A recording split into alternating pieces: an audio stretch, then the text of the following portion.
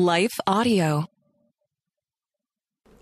Today's episode deals with a common problem, and it's something that's been common since this psalm was written so many years ago. And that is this idea that while the people that are obedient and following God seem to suffer, the wicked seem to prosper.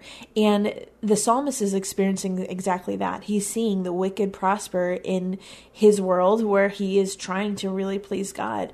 And I think what we see in this psalm is a perspective shift that is going to affect us as well. So we're going to have a quick word from our sponsor, and then we're going to dive into today's episode. Stay tuned. Hey friends, welcome to the Hearing Jesus podcast. Do you sometimes doubt if you're truly hearing God's voice or if it's really your own? And how do you know the difference?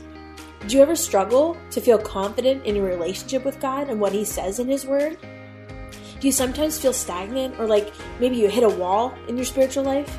Hey, I'm your host, Rachel Grohl, missionary, author, pastor, and life coach, and I have been there. I too was doubting God's voice in my own life. I felt insecure about my relationship with Him, and I wanted to be obedient to what God was calling me to do, but I wasn't quite sure how to figure out what that was. I felt like I was wasting time trying to figure it out, and I just wanted a way to understand His will for my life. The answer for me was found in the pages of the Scriptures, as I learned how to understand what they were actually saying. If you're ready to grow in your faith and to step confidently into the calling God has for you, then join me as we dig deep into God's Word so that you can learn to live out your faith in your everyday life. Hey friends, welcome back to the Hearing Jesus podcast. I'm your host, Rachel Grohl.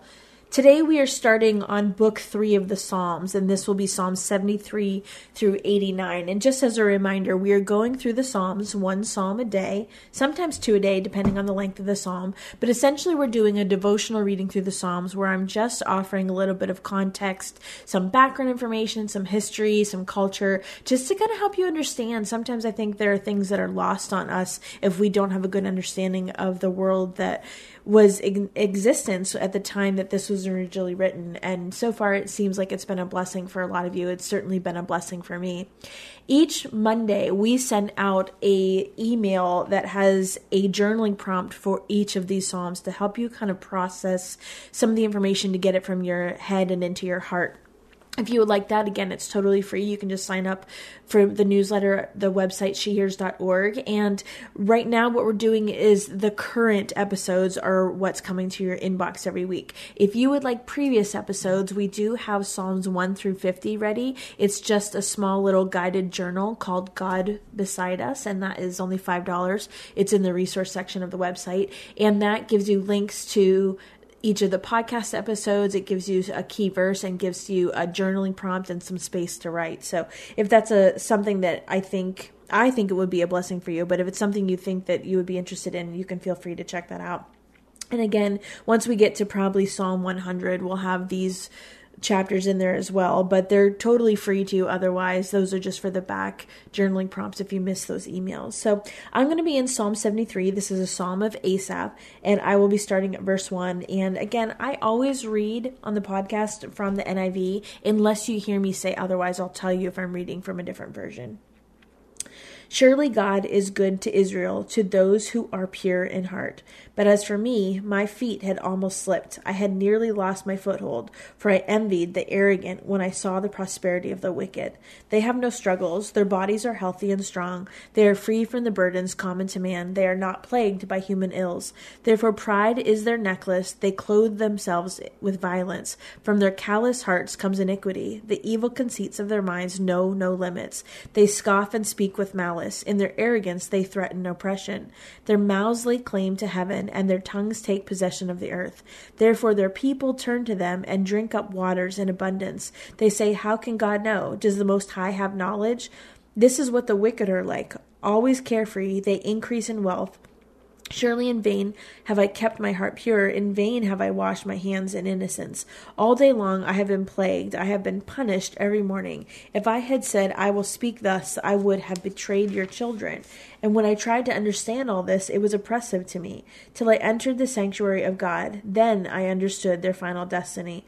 Surely you place them on slippery ground. You cast them down to ruin. How suddenly are they destroyed, completely swept away by terrors. As a dream when one awakes, so when you arise, O Lord, you will despise them as fantasies.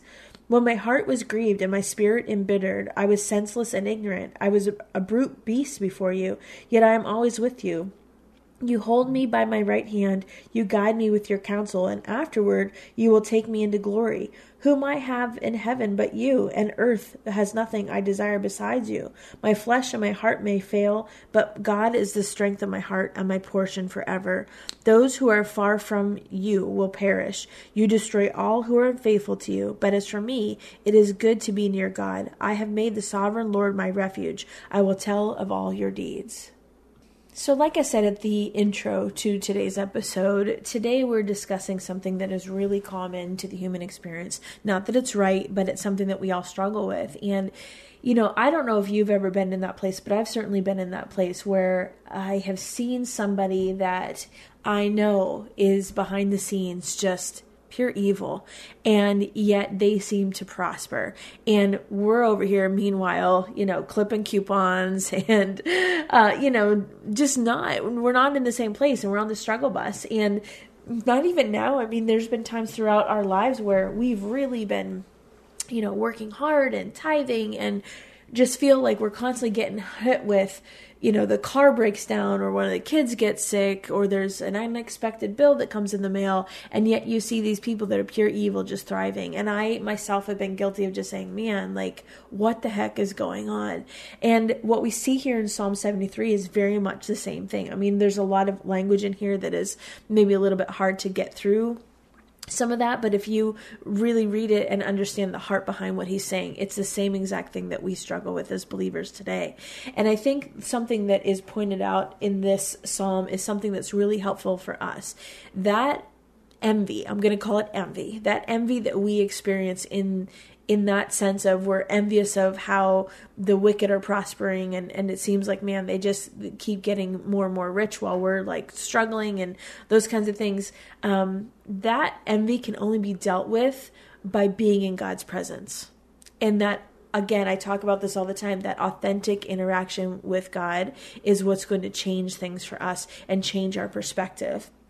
And I think also another theme that we see in today's psalm is that sometimes we talk too much about the problem and too little about the resolution. And so that's what we're going to kind of hit on today. We're going to kind of point out some things that maybe convict us a little bit, maybe challenge us a little bit. But I want to point that out because I think that's important for us to keep in mind as we go throughout today's psalm. This is one of the Psalms of Asaph, and we have 12 of those, and they don't really fall into a classical genre of the Psalms like some of the other ones do. Some scholars would call them wisdom psalms. Other scholars would call them lament psalms. Some would call them trust psalms. And, again, there's lots of different categories that they could fall into. But the subjects tend to place them in the wisdom column. And so even though, maybe you picked up on this already, even though this is a lament where he's lamenting and he's complaining and he's just pouring out his heart to God like, hey, this is not fair.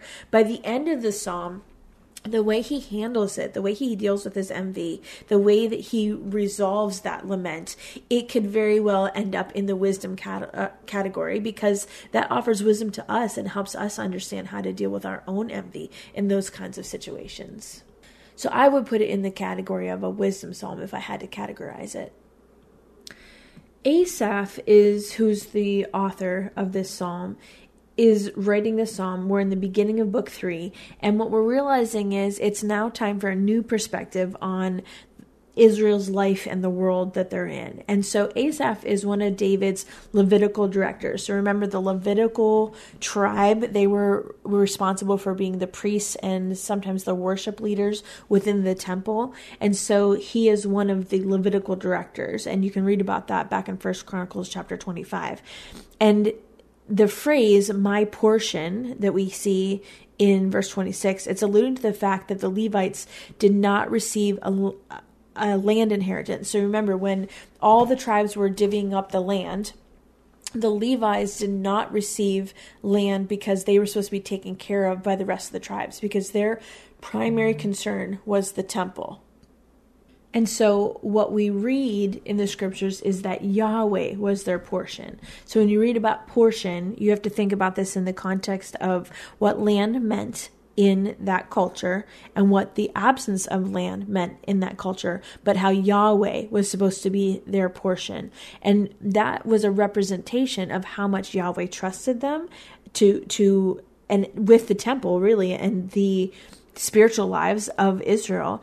And then we understand that this perspective has now shaped the theological viewpoint of this psalmist, and he comes to realize that Yahweh is his only possession. So when he says in verse 25, whom have I in heaven but you? He's essentially saying, like, you are the only thing I have. You, God, you're it for me. I don't have land. I don't have anything, concrete. I have you.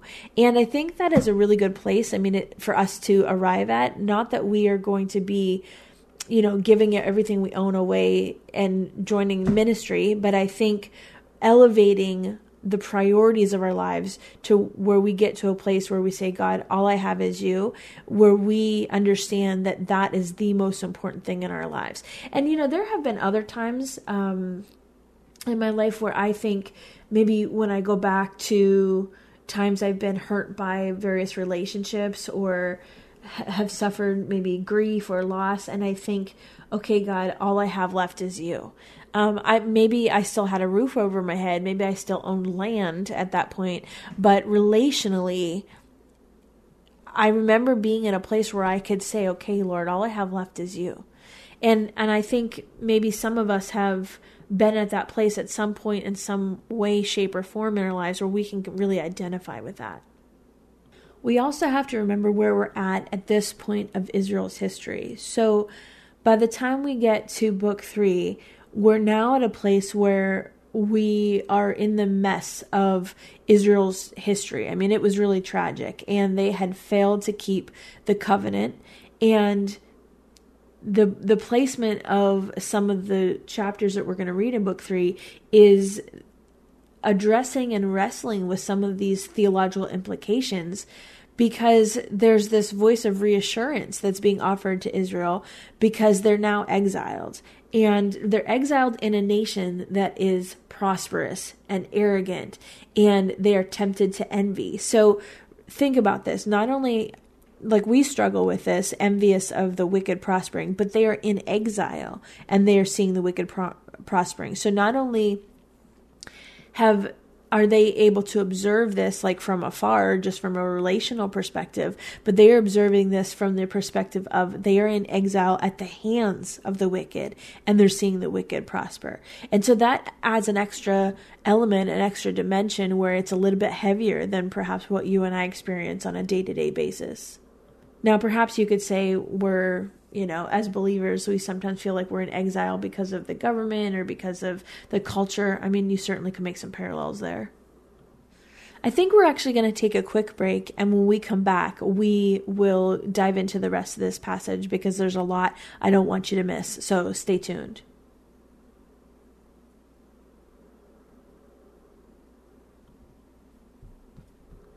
So as we're talking about the prosperity of the wicked, and the wicked essentially being like the Babylonians that have put them in exile, I think it's important to point out verse 4. Let me read it. It says, they have no struggles. Their bodies are healthy and strong. Think about this for a minute. The word for struggles is literally chains. So perhaps that's a metaphor talking about the chain of maybe the physical things that they have to do in captivity that leads to death. Perhaps it means literally being in chains. When they were in captivity, there's a lot that we don't even know. Historically, we do know some of the things that happened, but there's a lot that we don't even know. So that word for chains, that could be literal, it could be metaphorical. And then when it says healthy, when their bodies are healthy and strong, that word healthy, the Hebrew word means fat. And so that's basically talking about how they have the choicest food, which is a sign of prosperity. And usually it was gained unlawfully, meaning they likely stole that food from those that were in exile. And then if you skip down to verse 7, where it says, from their callous hearts comes iniquity, the way that the Hebrew reads, it literally says their eyes stand out from fat.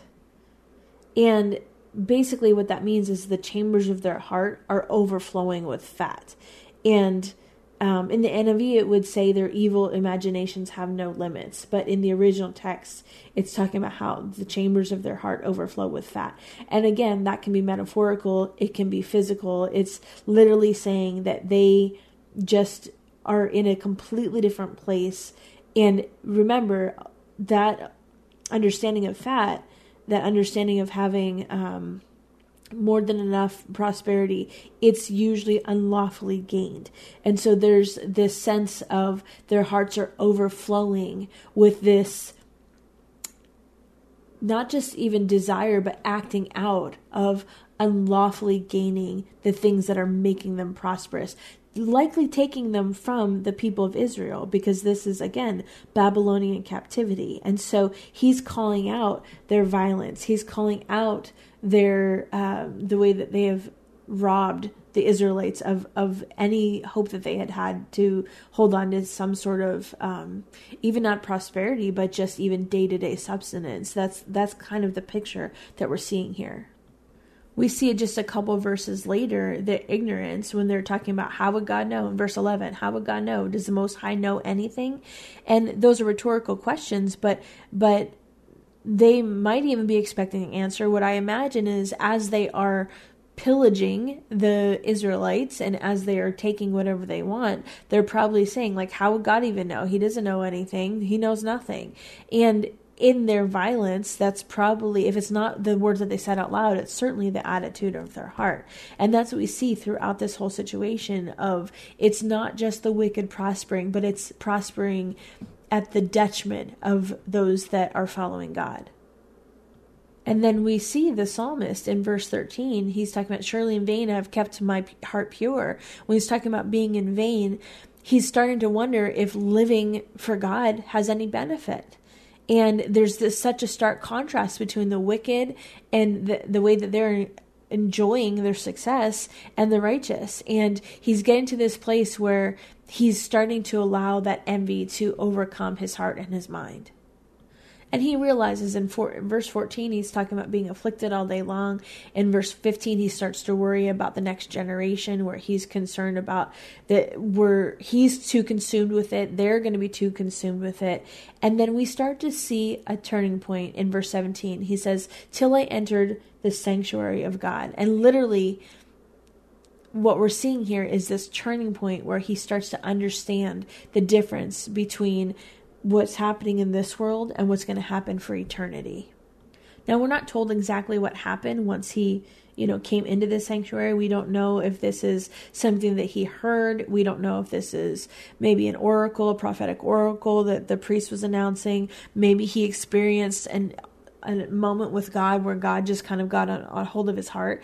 I've had that happen to me before, where I have just had a terrible attitude about something, and even just in obedience, I've either gone to church or, started to pray about it against what my attitude wanted, or against the posture of my heart, and just said, I'm mad about this, God. And then it's God and that interaction with God that changes things, and it changes my attitude, it changes my heart. And so what we know is something happened. And likely what happened is he went into the sanctuary, and what did they do in the sanctuary? Remember, he is of the Levite tribe. He is one of the directors, so he's a worshiper. So he likely went into the sanctuary, and he went into worship, and in a moment of worship is when God got a hold of his heart. So then what he starts to understand is, okay, the wicked, they are on, what's verse 18 say? Slippery ground. In verse 19, it talks about how they're going to suddenly be destroyed, and how desolation can be brought to them at any moment. And in verse 20, it talks about how the wicked really are going to eventually have to deal with the evil that they have done, because God is going to deal with it as he awakens from sleep. It's not that God is technically sleeping, but in that culture, sleeping would kind of just be a euphemism of God's patience while he's just waiting to see what happens. He then in verse 22, he kind of changes his tune a little bit, and he says, I was senseless and arrogant, because now what's happening is he's seeing the bigger picture, where he's recognizing, okay, the wicked are headed to a different destiny than I am. And essentially what's happened is God has revealed to him that there's a final destiny for the wicked that is much, much different than for the righteous. And that revelation really helps him, because it helps him to understand and view this in a completely different way. It's much more balanced now. He realizes that he, and of course all the other godly people, are going to enjoy God's best for all of eternity. But that is contrasted with the fact that they have the greatest benefit in this present life because they have access to God's presence. And while it may in the physical look like they're under persecution, they do have God's presence as God's people, and there's no price to be put on that. And so in the end, he understands and he recognizes and he remembers everything's going to be made right, and all of God's people are going to be victorious. They're going to be on the other side of this, and ultimately the wicked are going to perish. And what does that mean? I mean, the wicked perishing, it means that they have a destiny that is headed for hell. Considering how short life is, if we evaluate things from our limited, earthly, blinders on human perspective, it's very, very easy to get discouraged.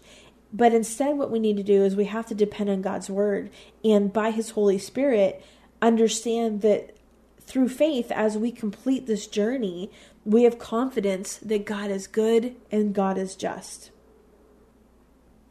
Down in verse 23, actually 23 through 28, I want to point this out when it says, yet I am always with you. I think that is the takeaway for today's psalm, is to think about this in terms of God's presence. Yet I am always with you. So the psalm writer is discovering that this attitude that he has, this perspective shift versus the attitude he had at the beginning of the psalm, this renewed attitude is what's going to lead to victory, and it's going to lead to him feeling victorious in his faith. Because no matter what, whether it's then or if it's now, in this life, which is temporary, we have all sorts of problems, of course, but the greatest privilege as believers is our deep relationship with God. And so while wicked people may suffer, while they may prosper, we have this hope that our most valuable treasure is our relationship with God, and they're missing out on that. They don't have an understanding of what they're even missing. And so if the Lord is always with us and he's guiding us, and we have access to his word, and we have access to his spirit, and he's supporting us by his power, and we're finally able to receive the gift that is eternal life, like Paul, like many of the early church missionaries, like so many of the people that have gone before us, as we face this life's worries, our theme can be, for me to live and to Christ. For to me, to live is Christ, and to die is gain. And I know that maybe that doesn't feel like a good enough answer. Maybe that doesn't feel like that's going to solve things in the physical right now. But my encouragement for you is to do, I think, what Asaph did. When we are up close to the problem, and we are talking a lot about the problem, and we are complaining a lot about the problem, it's really hard to get our perspective off of the problem. But when we take a step back, and we remove ourselves, and we take our hearts and we separate them for some moments of worship and interaction with God, there's something that shifts. There's a perspective shift for us where we can back up and say, you know what? None of this matters. And I'll tell you, for me, there was a time, man, I'm not going to get into all of it, but there was a time in our lives where we were experiencing something incredibly difficult, and we were dealing with it. It was something we had to deal with right now, today, and if we didn't get this resolved, it was just going to be a huge mess for our entire family. And I remember just standing in the driveway with my husband, and I just broke down in tears, and I fell to my knees, and I'm like, Lord, I am broken. I cannot do this. I need you to intervene on our behalf. And he very clearly said to me, I got this. Now, did that circumstance work out the way I thought it was gonna? No, it really didn't. There was a lot of chaos. There was a lot of hoops we had to jump through. But what I do know is that God's Spirit, He enabled me to have peace in a moment that I otherwise did not have peace. And I remembered, it's like this light bulb went off, oh yeah, I have the Holy Spirit to help me get through this. I'm not doing this on my own. I have His power to help me, at the very least, give me peace as I'm walking through this. I don't have to try to just deal with all of this on my own. And so what I believe happened is when Asaph had that moment with God, God reminded him who He was. He reminded him of His relationship. He reminded him of His Spirit. And He reminded him, no matter what happens in this world, you are going to be with me for eternity. I think that is what we need to focus on. And so if we are in a place where we are witnessing a lot of prosperity of the wicked around us at our own expense, like it happened for the Israelites, the key there, the way that we handle that, is to worship. I firmly believe that the way that we deal with that envy or even the lament that we see is to worship. Because once we get our perspective back on God, none of that stuff seems to matter quite so much anymore. So that is my challenge to you today. And I'm going to go ahead and reread this passage with those insights in mind. Surely God is good to Israel, to those who are pure in heart. But as for me, my feet had almost slipped. I had nearly lost my foothold, for I envied the arrogant when I saw the prosperity of the wicked. They have no struggles. Their bodies are healthy and strong. They are free from the burdens common to man. They are not plagued by human ills. Therefore pride is their necklace. They clothe themselves with violence. From their callous hearts comes iniquity. The evil conceits of their minds know no limits. They scoff and speak with malice. In their arrogance they threaten oppression. Their mouths lay claim to heaven, and their tongues take possession of the earth. Therefore their people turn to them and drink up waters in abundance. They say, how can God know? Does the Most High have knowledge? This is what the wicked are like, always carefree, they increase in wealth. Surely in vain have I kept my heart pure. In vain have I washed my hands in innocence. All day long I have been plagued. I have been punished every morning. If I had said, I will speak thus, I would have betrayed your children. When I tried to understand all this, it was oppressive to me, till I entered the sanctuary of God. Then I understood their final destiny. Surely you place them on slippery ground. You cast them down to ruin. How suddenly are they destroyed, completely swept away by terrors. As a dream when one awakes, so when you arise, O Lord, you will despise them as fantasies. When my heart was grieved and my spirit embittered, I was senseless and arrogant. I was a brute beast before you. Yet I am always with you. You hold me by your right hand. You guide me with your counsel, and afterward you will take me into glory. Whom have I in heaven but you? On earth, and earth has nothing I desire besides you. My flesh and my heart may fail, but God is the strength of my heart and my portion forever. Those who are far from you will perish. You destroy all who are unfaithful to you. But as for me, it is good to be near God. I have made the sovereign Lord my refuge. I will tell of all your deeds. Father God, who have we in heaven but you? Earth has nothing we desire besides you.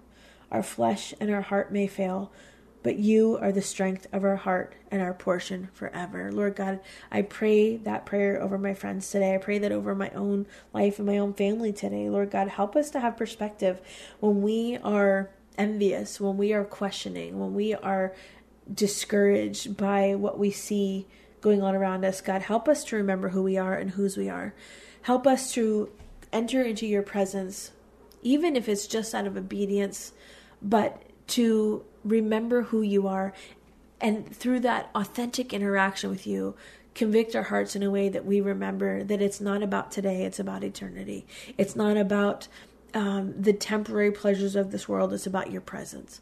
Lord, I thank you that your presence is strong and that you long to meet us where we are despite our bad attitudes, despite the way that we may just talk about things so much that we lose perspective. God, forgive us. Forgive us and help us to change. Help us to resist that temptation to envy or to just wallow in self-pity, but instead to get in your presence, God. Help us to remember that above all, We need to get in your presence. We thank you for this reminder from Scripture and the way that your word continues to reveal your heart and your character and your nature to us. It's in Jesus' name we ask these things. Amen. Hey friend, do you feel like you need a little one-on-one? My goal for the She Hears ministry, the Hearing Jesus podcast, all the resources that we have is to really help you learn how to hear God's voice so that you can be confident in your relationship with Him. And if you're struggling to learn how to identify or even overcome the barriers that you have in your life to growth, I want to be able to walk through that with you. Did you know that I'm a Christian life coach? Maybe you're struggling with something and you need some objective biblical insight or opinions. Or maybe you need to work through something that feels just a little bit too heavy to do on your own. I would love to walk through that with you and land on some practical ways to achieve that goal. And so I have some limited coaching opportunities. If you go to shehears.org, there's a section where you can schedule some one-on-one time with me. I have Mondays and Fridays open right now going into the new year. So I pray that if that is something that you need, that you've been praying about, that it would be an opportunity for you to take advantage of some one-on-one time with me. And again, my heart is really to help you lean into whatever it is that God is calling you to do. I pray that that's a blessing for you. I want to take just a second to thank the team at Life Audio for their partnership with us on the podcast. If you go to lifeaudio.com, you'll find dozens of other faith-centered podcasts in their network. They've got shows about prayer, Bible study, parenting, and more.